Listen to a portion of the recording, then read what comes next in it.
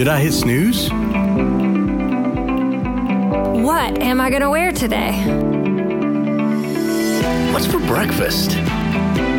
Grande or venti? Are we there yet? What should I do today? Should I ask her out? What should I say? What car should I buy? How am I gonna pay the electric bill? Do I have enough groceries to get through the... Am I good enough? What are they going to think? Why are things so hard? Can anyone really love me? Can Jesus really be the answer to every question?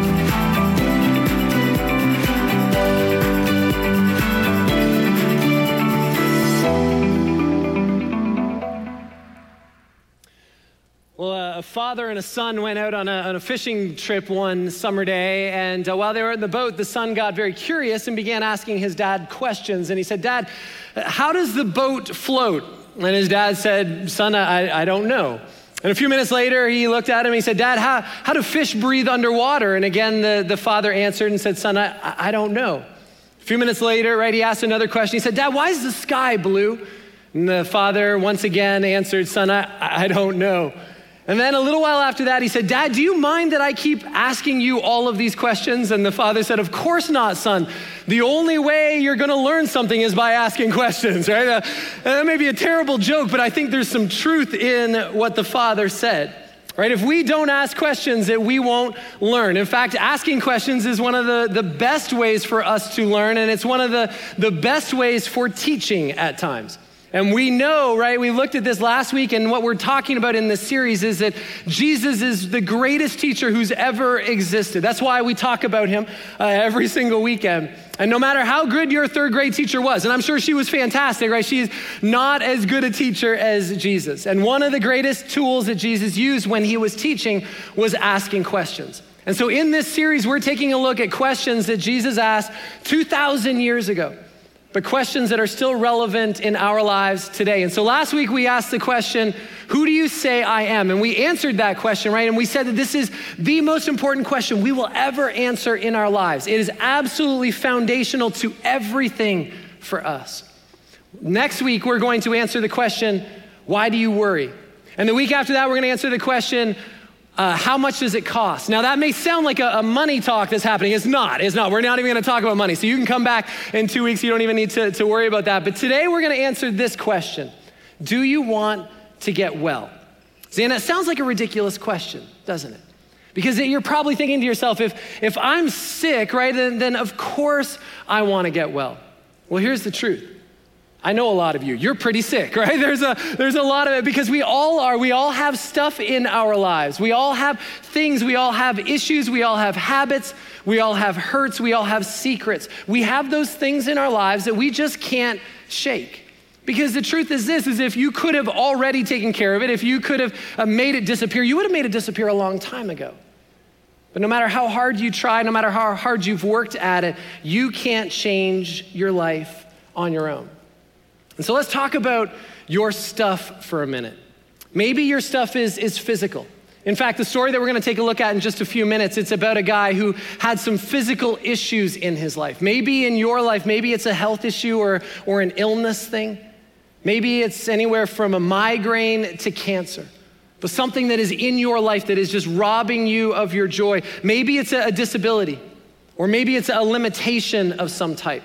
Do you notice that we've actually stopped talking about ADD and ADHD? I think it's because it's just assumed that everybody has it now, right? That we don't even talk about it, which reminds me of the joke that how many people with ADD does it take to screw in a light bulb? You want to go for a bike ride, right? Like it doesn't matter because it just happens quick. Some of you will get that in a few minutes and it will be funny when you do. And I apologize to those of you that have ADD, but actually I don't need to because you've already forgotten that I just said that. And so we can move on, right? Some of us have physical issues in our lives. For some of us, we have emotional issues. Maybe you've been hurt by someone that abandoned you, someone that betrayed you, someone that has abused you. Maybe it was the loss of someone close to you, someone incredibly significant to you. Maybe it's a sin issue. Maybe it's a grudge, right? It's a hurt that you had. Somebody hurt you deeply, and you just weren't able to forgive that person. And you obviously weren't able to forget. And so you played it over and over and over again in your mind, and then it led to bitterness, and now it's turned into a grudge. Maybe it's lust for something that you want. It might be good, it might be bad, but it's become this all-consuming desire in your life. Maybe it's greed or gossip or guilt. Maybe it's your past mistakes have turned into guilt and have turned into shame in your life. Maybe it's a relational issue. Maybe it's a single issue. You don't want to be single. Or maybe you're single and you didn't have a choice in the situation. Maybe it's a marriage issue. You're feeling stress. You're feeling maybe some frustrations at times. It's way harder than you ever imagined that it would be. Maybe it's a kid issue, and they are way harder than you ever imagined they would be, right? Like, how can something so small create so much chaos in our lives? Maybe it's a parent issue. Maybe you're a teenager and you're just going through a tough season right now in your relationship with your parents. Maybe there's a separation or a divorce that has shaken your family. Maybe now you are your parents' caretakers, and there's this stuff in our lives, right? There's these issues, there's these things. Maybe it's a financial issue from overspending or debt or poor planning. Maybe it's a habit or an addiction. See, I think all of us, to some degree, have some kind of habit. We have some kind of addiction in our lives. It may not be a cocaine addiction or a sex addiction or gambling addiction, but I love what Chris Hodges says. He says this: addiction is anything that I don't want to do, but I can't stop doing it. Right? Anything in my life that I don't want to do, but I just can't stop doing it. And so maybe you have an addiction to anger. Maybe it's television. Maybe it's work or sports, or maybe it's your phone, right? I've seen some of you can't live without your phone, right? You're on it all the time. In fact, if Jesus were to call you on your phone, you'd be too busy to answer him with your phone, right? Like, it's just in your hand all the time. You shower with one hand outside of the shower so you can keep it. I've seen people be baptized with their phones, right? Like sploosh, and they come up, selfie, right? Like they're just ready to go. Like, I've seen some of you, it's attached. See, we all have something in our lives that if we're honest, right? If we're honest, if it wasn't in our lives would be so much better. And we've tried to stop, and you've tried to fix it, and you've tried to change it on your own, but unfortunately nothing has happened with that. And maybe it's led to a place where you've stopped trying. Maybe you've chosen to just ignore it, or maybe even worse, you've just accepted it. This is just who I am. This is just what my life is going to be like. What is that thing in your life that you would say, my life would be so much better if that just wasn't there? See, even Paul wrote about a struggle in his own life. In Romans chapter 7, verse 24, in the Message, it says this: I've tried everything and nothing helps. I'm at the end of my rope. Is there no one who can do anything for me? Isn't that the real question? See, there's 3 lies about my stuff, right? Your stuff, our stuff, the stuff that we have in our lives. 3 lies that I think we all tend to believe at times. First one is this, is that it becomes part of my identity. That my stuff, right, that what I do is who I am. It just defines me. That's a lie. Your identity is not in what you do. It's not found in that fear. It's not found in that habit or that illness, that addiction. That isn't who you are. Many of us are familiar with 12-step groups, and I think they can be very helpful. And if you are familiar with it, you know that one of the steps is to identify yourself with your stuff. And you may say something like, I haven't had a drink in 13 years, but I am an alcoholic. Again, I know it's helped a lot of people, but let me just say this. In the sight of God, you're not what you have done. You are what God sees you as. And there's actually even more to it. You're not only just what God sees you as, but you are what God sees that you can become. You are the potential that he sees in your life. See, your stuff isn't who you are. Here's the second lie. When I try to quit but fail, I feel increasingly hopeless. Some of you came here today and you have something in your life you haven't told anybody else about it. Right? It's just a secret that you've been holding on to for a long, long time. No one else knows. And for a lot of us, we feel like there's just no hope. Right? I just don't think I'm ever going to change. And you may even have taken some of the things that Pastor Mike talks about on the weekend, right? Like you've taken those things and you've put them into practice in your life, and yet nothing is different as a result. Or you've gotten some great advice from your small group and you tried, but nothing has changed for you. And now you're just thinking it's just too late. Right? I'm just too far gone, there's too much water under the bridge, right? Like I just can't change. I want you to know that it's never too late. See, I believe that God can do more in the latter part of your life, however many years that is left, then you messed up in the first part of your life, right? Like that God is that big, he is that great. If you're still breathing, it is not too late, because we believe in a God that raises dead things back to life, which means that there's never a time when our lives are hopeless. Here's the third lie: I can ease the pain by feeding it. Some of us have found comfort in feeding our stuff, by doing what feels good, by giving in to that temptation, by feeding that habit. So you're not easing it. What you're doing really is you're just masking it in your life, which leads to guilt and leads to shame. See, what I feed thrives, but what I starve dies in my life. See, on my own, I can do very little about my pain, but there's hope. There's hope. Look at the next verse that Paul said. Remember in verse 24, he said, is there no one who can do anything for me? Isn't that the real question? Verse 25, he answers it. He says, the answer, thank God, is that Jesus Christ can and does. He acted to set things right in this life of contradictions where I want to serve God with all my heart and mind, but am pulled by the influence of sin to do something totally different. Can we just get real? Can we just admit that we all have stuff in our lives? I remember hearing a story about a pastor that said a woman called one day and said, Pastor, do you offer counseling at your church? And he said, yes, I do. He said, do you go to our church? And she said, no, I actually go to a different church just down the street. And the pastor said, can I ask you a question? Why don't you go to that church for counseling?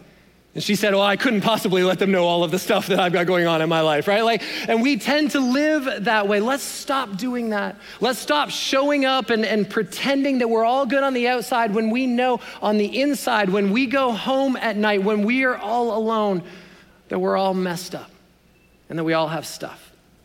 Can we do that?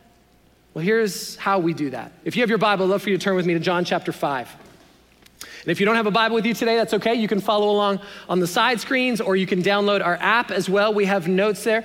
John 5, beginning at verse 1, says this: sometime later, Jesus went up to Jerusalem for one of the Jewish festivals.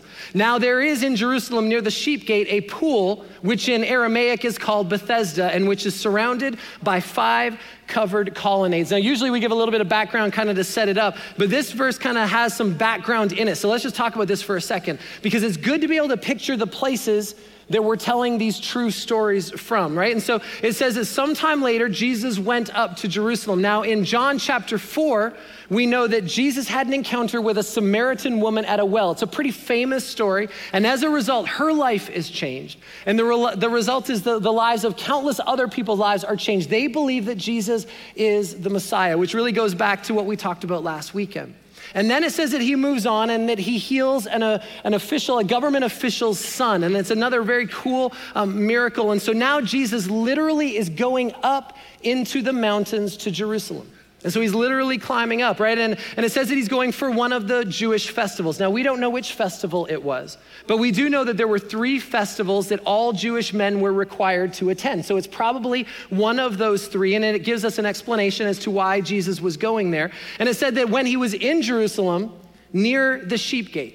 Now, Jerusalem, right, is surrounded by a giant wall. It's a fortified city. And obviously, to have a wall around your entire city, there needed to be gates, right? So people could come in and out. The gates were the places where a lot of business transactions would happen. And this was the Sheep Gate, which is where the sheep were taken through for the sacrifices at the temple. Now, at the Sheep Gate, it says that there was a pool that was surrounded by 5 covered colonnades. Now, recent excavations have revealed that there were actually 2 pools that were there. And they were surrounded by those 5 colonnades, this open structures with roofs that basically would provide some protection from the weather. Now, some people have asked, well, why 5? Is that some kind of significant number? No, it's just a description reminding us that this is a real story that took place in a real place. John 5, verse 3 says this: here A great number of disabled people used to lie, the blind, the lame, and paralyzed. This became a collection site for people with all kinds of different needs, right? If you had a need, this is the place that you would go to. And there, while they were there, they would hope that they would find some sort of healing by the pools. We'll talk about that just a little bit more in just a minute. Look at verse 5. One who was there had been an invalid for 38 years. 38 years. Can you even imagine that? Right, in our instant culture, right, like 38 seconds is pushing it, right? Like we can't wait for a hot pocket to cool down. We give like 2 blows and then molten lava like burns our mouths, right? And this guy has been in this situation and in this place for 38 years. Here's what happened 38 years ago. The year was 1980. Some of us remember that, right? It was Mount St. Helens erupted 38 years ago. The Rubik's Cube debuted 38 years ago. Anyone else want to admit that they never actually ever solved the Rubik's Cube? You just took the stickers off and moved them around? Yeah, let's get the secrets out, right? Like we all know, none of us actually solved it. We just did that. This was the start, 38 years ago, the start of the Iran-Iraq war. How much has that changed, right, in 38 years? CNN launched 38 years ago. Post-it notes debuted 38 years ago. The US defeated the Soviet Union in hockey in which was later labeled the Miracle on Ice. Former Beatle John Lennon was shot to death. Pac-Man was released. And the world tuned in for the answer to who shot JR. Right? Like that's the stuff that happened 38 years ago. The average cost of a new house, $68,700. The cost for a gallon of gasoline was $1.19. The average cost for a new car, $7,200. And Apple released their very first iPhone. Check it out, we've got a picture of it. Fantastic, right? That one might not be true, right? But the rest of it happened 38 years ago. A third of you weren't even alive, right? Like 38 years ago. Like this is incredible when you imagine how long this man has been there in his sickness, hurting and in pain, waiting and hoping that maybe today's the day that something changes. Well, that day comes when all of a sudden something happened and everything changed in his life. Look at verse 6. When Jesus saw him lying there and learned that he had been in his condition for a long time, he asked him, "Do you want to get well?" There's our question. And I get that it seems like a crazy question, right? Like, what's the guy gonna say? "No, Jesus, I just came for the view," right? Like, the Wi-Fi is really good here. That's why I hang out, right? Like, of course he wants to get well. Why would Jesus ask that kind of question? Well, the reality is that we all have issues in our lives, right? And we don't all want to get well. So there's a lot of reasons why we get stuck in our lives. But Jesus did a few simple things that opened up the possibility for this man to get well, for there to be healing, for there to be change in his life. And he's done the exact same for us too. Look at this. The first thing is that it says that Jesus saw him. That Jesus saw him in this crowd of people. In this crowd of people, all with different needs, Jesus saw an individual. And I want you to know that God sees you. Yeah, we're on a crowded planet, but he sees you and he sees your needs, and you absolutely matter to him. Think about that just for, if you were to take 1 minute every single day and just think about the fact that the God of all creation, the God that is in control of everything, the God that knows everything, the God that is present everywhere, right? That God knows you and loves you. He sees everything that happens in your life. But not only does he see it, look at the second thing is it said that Jesus knew him, that he learned about how long he had been there, that he knew all about his condition. See, Jesus not only sees you, but he knows you intimately. He knows everything about you. He knows every need. He knows every hurt. He knows every dream. He knows every hope that you have. Jesus' knowledge of this man and his knowledge of you proves that he is God. Here's the third thing. The third thing that Jesus did is he spoke to him. And Jesus asked him a simple question. But it wasn't just any question, right? I think it was one of the greatest, one of the deepest questions that anyone may have to answer. Do you want to get well? We don't know why. In this whole crowd of people that are there, all with needs in their lives, we don't know why Jesus chose to go to this one man. I just think it's awesome that he went it all, right? I imagine that there weren't too many other important people that were just hanging out by the pool that day. It's not like our pools, right, where you go and hang out like this. That's not what was happening here, which gives me so much hope for the needs and the hurts and the brokenness that I have in my life. See, God won't force himself on anyone. God has given us free will. Jesus has done everything to provide our healing spiritually. We get to choose whether we want that gift or not. So maybe this question isn't such a dumb question. See, when you put yourself in his place, maybe it's just as relevant 2,000 years later as it was to that man who was sitting on that porch for 38 years in his need. Verse 7, "Sir," the invalid replied, "I have no one to help me into the pool when the water is stirred. While I'm trying to get in, someone else goes down ahead of me." Now, you may have noticed in this that we actually skipped verse 4. In your Bible, if you brought your Bible with you, if you look closely, you'll see that there is actually no verse 4 there. There's probably an asterisk or a letter that tells you to look down at the bottom. This is why you should bring your Bible, people, because you don't know if I'm telling you the truth or not, right? Like, you don't know, is there really no verse 4? You don't know because you didn't bring it. Maybe it says at the bottom, how to get rich in 3 easy steps, and you're not gonna know. It doesn't. I don't think. You don't know, right? Because you didn't bring your Bible. But what it does say at the bottom is that there's a legend, right, that says that people were being healed by these waters. And here's what it says in verse 4. "From time to time, an angel of the Lord would come down and stir up the waters. The first one into the pool after each such disturbance would be cured of whatever disease they had." Now, it's very doubtful that John actually wrote this, right? Because it isn't found in the earliest manuscripts that we have. But in later manuscripts where it is added, it's added in a way that's marked that shows that this was probably an addition. It was probably an addition that was added by the scribes to give us context to what was going on in this pool and in this verse. So they wrote it for people like us. Now, whether an angel actually showed up and stirred up the waters, right? Or whether this was just a superstition to explain the natural movement of the water. Maybe it was just a spring-fed thing that every once in a while those waters would be disturbed. We don't know exactly what happened. But somehow the waters would be stirred up and people would be cured. And so that's why all these people with all of these different needs, they've lined up there. They are waiting and they're hoping to be the one. Can you imagine this scene? Right? Instead of this becoming a place of compassion, it's become a place of competition. Instead of helping each other, they're racing each other to get into the water, to be the first one there. And you know that Jerusalem High School, right, was just down the road. And you know that there were students after school. They'd go find the big rocks and they'd hide behind the bushes, right? And they would toss the rocks in there, right? Because then the water would get stirred up and people are diving in and other people are moving forward, right? And you know that would happen. And you can see and imagine the hopelessness and the desperation of this place. And if that wasn't enough, this guy says that he can't get into the water because of his condition. Someone else would always get there before he did. And we discovered that he had a few barriers in his life that were keeping him from experiencing his change in life. Barriers that we all face. The first was this, is he was alone. He had no one in his life to help him into the water. And we don't know any more than that. We don't know if he literally had no family or friends. We don't know if his family or friends dropped him off in the morning and picked him up at the end of the day, right, to take him back home. We don't know if they had been there for the first 5 years, all day, every day, trying to help him. But it's been 38 years. They had to move on with their lives. See, we don't know, but what we do know is that he's dealing with this all by himself. Second barrier is that he made excuses.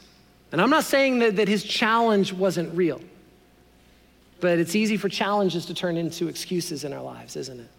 See, we all make them. We know in that moment that they're excuses, that they're choices that we're making. And then we begin to justify them so that we can feel better about ourselves, so that it gives us a reason not to try. It helps us to avoid something that's difficult or to keep us from having to ask for help from people. Then it just becomes a reality. This is just what I do. This is just who I am. Reputations are formed and nicknames are given and loss begins to happen of family or friends or jobs or whatever it might be in our lives. And finally, we begin to isolate ourselves from everyone who's ever tried or wants to try to help. And then we stop trusting God. We stop trusting that God is big enough to do this in our lives or that he even cares anymore about us. Which leads to the third barrier, and it was this, is that he had his own solution. See, he chose to do things his own way. He had to be the first one to get into the water. He had faith, but his faith was all based around the fact of being the first one in. He had no other way for this to happen. And so every day, the constant thought in his mind was, I've got to be first. Can you imagine? Imagine the bitterness that would begin to set in as you watched other people beat you into the water, or as you watched that others wouldn't help you the way that maybe they helped others. He was so focused on what he thought the solution was for his life that he couldn't see the solution that God had placed right in front of him in Jesus. See, it happens to all of us. We become so focused on our solution, on what other people may say our solution is, that we get to the place where I say, the only way I'm gonna be happy is if this happens in my life. The only way that I'm gonna be healthy is if this changes. The only way that I'm gonna be satisfied is if I'm provided with this. The only way my marriage is going to be healed is if he or she starts to do fill in the blank. The only way I'm gonna fix my finances is with more. And we miss the solution that God has already placed in front of us, which is Jesus. See, this man thought that all he needed was a quicker way to get into the pool. But what he really needed was to follow the command of Jesus. See, we often get so focused on the solution. We get so focused on our solution that we can't see God's solution. And so we become accustomed to this life of misery and this life of bitterness because our solution isn't working. And then we begin to wonder why God doesn't do the things that we want him to do. But God has something different. Let me ask you some follow-up questions. Is it possible that there are things in your life that you've just given up hope on? Are there areas in your life where you have isolated yourself from others? What are the excuses that you tend to hide behind? Are there areas in your life where you've decided to do it your way? How's all of that working for you? See, what I really love about this story is that it shows how God deals with human helplessness. See, we've all been paralyzed at times. But this man had faith. It was in the wrong thing, but he had faith, right? The question is what is your issue, and are you making excuses? Look at what it says in verse 8. Then Jesus said to him, "Get up, pick up your mat and walk." And at once the man was cured. And he picked up his mat and he walked. See, sometimes when we're studying the life of Jesus, it's important to look at what Jesus did not do. Jesus didn't offer to help him into the pool here. Jesus didn't promise that someday if he just worked harder, right? If he just trained harder, if he wore Nike sandals, right? If he had some Air Jesuses, then he'd be able to get into the water faster, right? Like Jesus didn't say that he was gonna make him more comfortable where he was. And he didn't argue with him about his theological view of healing or the healthcare system or his political views. Jesus is always simple and he's always clear. He said, get up and walk. So it's the question, how do you get well? What actually caused the change in this man's life? It happened when Jesus gave him 3 commands, 3 choices, 3 opportunities to respond. He said, get up, pick up your mat and walk. And now he has the choice to put his faith in Jesus and to ditch the excuses in his life. See, he didn't even know Jesus' name. Earlier, he called him sir. Later on, if you keep reading this story, it says that he didn't even know who Jesus was. See, you don't have to have all of the answers to obey. He just simply followed Jesus' commands. By the way, it's not unlike Jesus to give us a totally different option than anything that we could ever think is best. Which leads to this question that we get a lot. Is this something that can happen to anyone if they just have enough faith? The answer is no. See, this man was healed because Jesus told him that he could be healed. Jesus chose to heal him, and the man obeyed and did what he was told. I've known so many people with such incredible faith who have faithfully followed God in the things that he has asked them to do, and they weren't healed. Was it because they lacked faith? Absolutely not. It was because God was at work in a different way in their lives. I'll be the first to tell you that I don't understand all of that. But I'll also tell you that I'm okay with that, because if I could understand God and God's ways, then he wouldn't be a very big God. And that's not a God worth worshiping, and that's not a God worth following. So what does this mean for us? See, you just do what Jesus asks you to do. See, what we have to remember is that in eternity, right, the vast future of our life, God has a different plan for us. It says that there will be no more suffering, and there will be no more sadness, and there will be no more sorrow, and there will be no more sin. And so if God chooses to heal me now of the stuff that I have in my life, that is fantastic, and I would love that. But if God doesn't, I know that one day he will.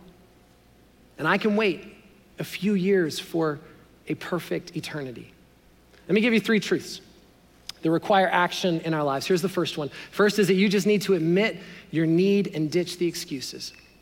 After 38 years of sitting by this pool, it just became a way of life for him. He had no one to help him. He had no hope. He had become absolutely hopeless, and all he had was excuses. Question is what is your need? Are you willing to own it? Stop pretending that your stuff isn't that big of a deal.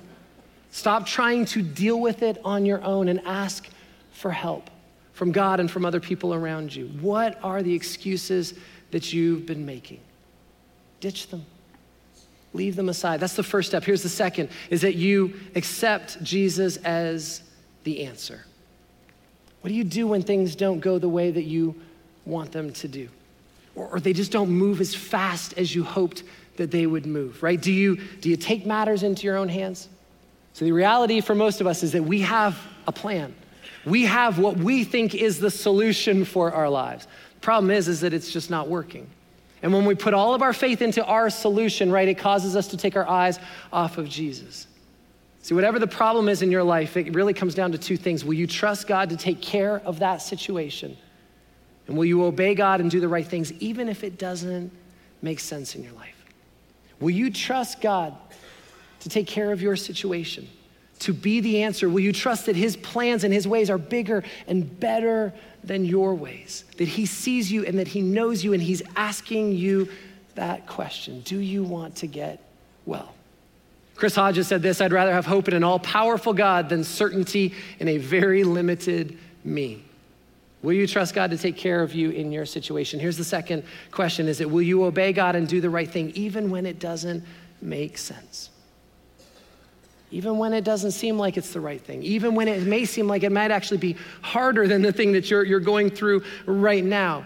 See, I love when Jesus was hanging on the cross. One of the last things he said, not the very last thing, but one of the last things he said, it is finished. What's interesting about that is that it actually wasn't finished, right? Not officially, but it was, because Jesus knew what the end was. He was already looking to the outcome. See, and it didn't look good for Jesus. If you were a bystander, you were standing there, right? As he hung on that cross, bloody and beaten, onlookers would probably say that he looked defeated, and yet Jesus was on that cross and he said that he was about to win. That even though things didn't look good for him in that moment, Jesus knew that there was a better finish coming. Well, guess what? We live after it is finished. And so no matter how bad your current reality looks, there's a purpose for it and there is an end to it. And that end can be an eternity in perfection with no more stuff in our lives. Do you want to get well? Simply, you just need to let go and let God. 2 weeks ago, Pastor Mike gave us an incredible message at the end of our #Amen series on prayer that talked about how to listen to God. Go back and listen to that again and begin to listen to God and then simply put into practice the things that he tells you to do, which means spending time in his word, right? Reading it and studying it and then living those things out. Here's the last thing. The last is this: it's assist others. See, I'd love for us to identify our pool of hurt.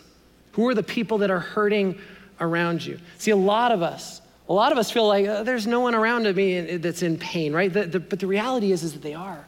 It just doesn't look like it from the outside because we do an incredible job of masking it. They look like they've got it together on the outside, right? They're a part of everything and they've got a great car and a great home and it just seems like they've got their lives together, but they're hurting on the inside because we all wear those masks. What if you were to use your hurts to help others? Whatever it is that you're going through, God can use that to help somebody else. You don't have to be finished with it to help somebody that's a little bit further behind you, that's not quite there yet, that could use your help, that you could use your encouragement, that could use your support. So I wish the story ended by this man going back to the pool and helping others. Maybe he did. We don't know. But how often when God shows up and turns things around in our lives, do we go back and help others who are dealing with those same things? Do you want to get well? Imagine what that could look like in your life. And if we simply admitted our needs, if we were honest about it, and then we accepted that Jesus is the answer. My way is never going to get me to where I want to go. If it was, I would have done it already. Jesus is the answer that I need. Will I lean in and will I trust him? Because when I do, that's where we'll find health and wholeness and security and peace and joy. Let's pray. Father, we thank you, God, for your incredible love for us. God, last week we looked at a question that really caused us to wrestle with who you are. But God, we're so grateful for that, because if we don't know who you are, if we haven't put our trust in you, then none of the rest of this matters. God, we're so grateful that salvation is found in you through what you did for us, Jesus, on that cross, through your death and resurrection. When we put our faith in you, that we are forgiven, we're set free, that we enjoy a relationship with you. But God, if that is more than enough, but God, you didn't stop there. You moved on to ask us, do we want to get well in our lives? Do we want to get to a place where we stop carrying around this stuff, this baggage, these hurts, these habits, these things that hold us back, that feel like anchors that we're just dragging around? And Jesus, we thank you that 2,000 years ago, you asked this man this question, and you gave us an example of what you can do in someone's life. He didn't have all the answers. He didn't even know who you were, but he did what you said. And God, you changed everything for him. Father, may we admit our needs, and may we accept that you are the answer in our lives. And God, will you set us free and do what only you can do? Jesus, be our solution, be our answer. We love you, we thank you, and we pray all these things in your name. Amen. Thank you so much for joining us for this week's message. We are so excited to be a small part of the great things God is doing in and through your life. If you would like to take the next step in your spiritual journey, download our app to find ways to connect, opportunities to serve, and other resources. And if you'd like to contribute financially to our vision of reaching the triangle and changing the world, visit us at gethope.net/giving. Thank you for your commitment to resourcing hope as we love people where they are and encourage them to grow in their relationship with Jesus.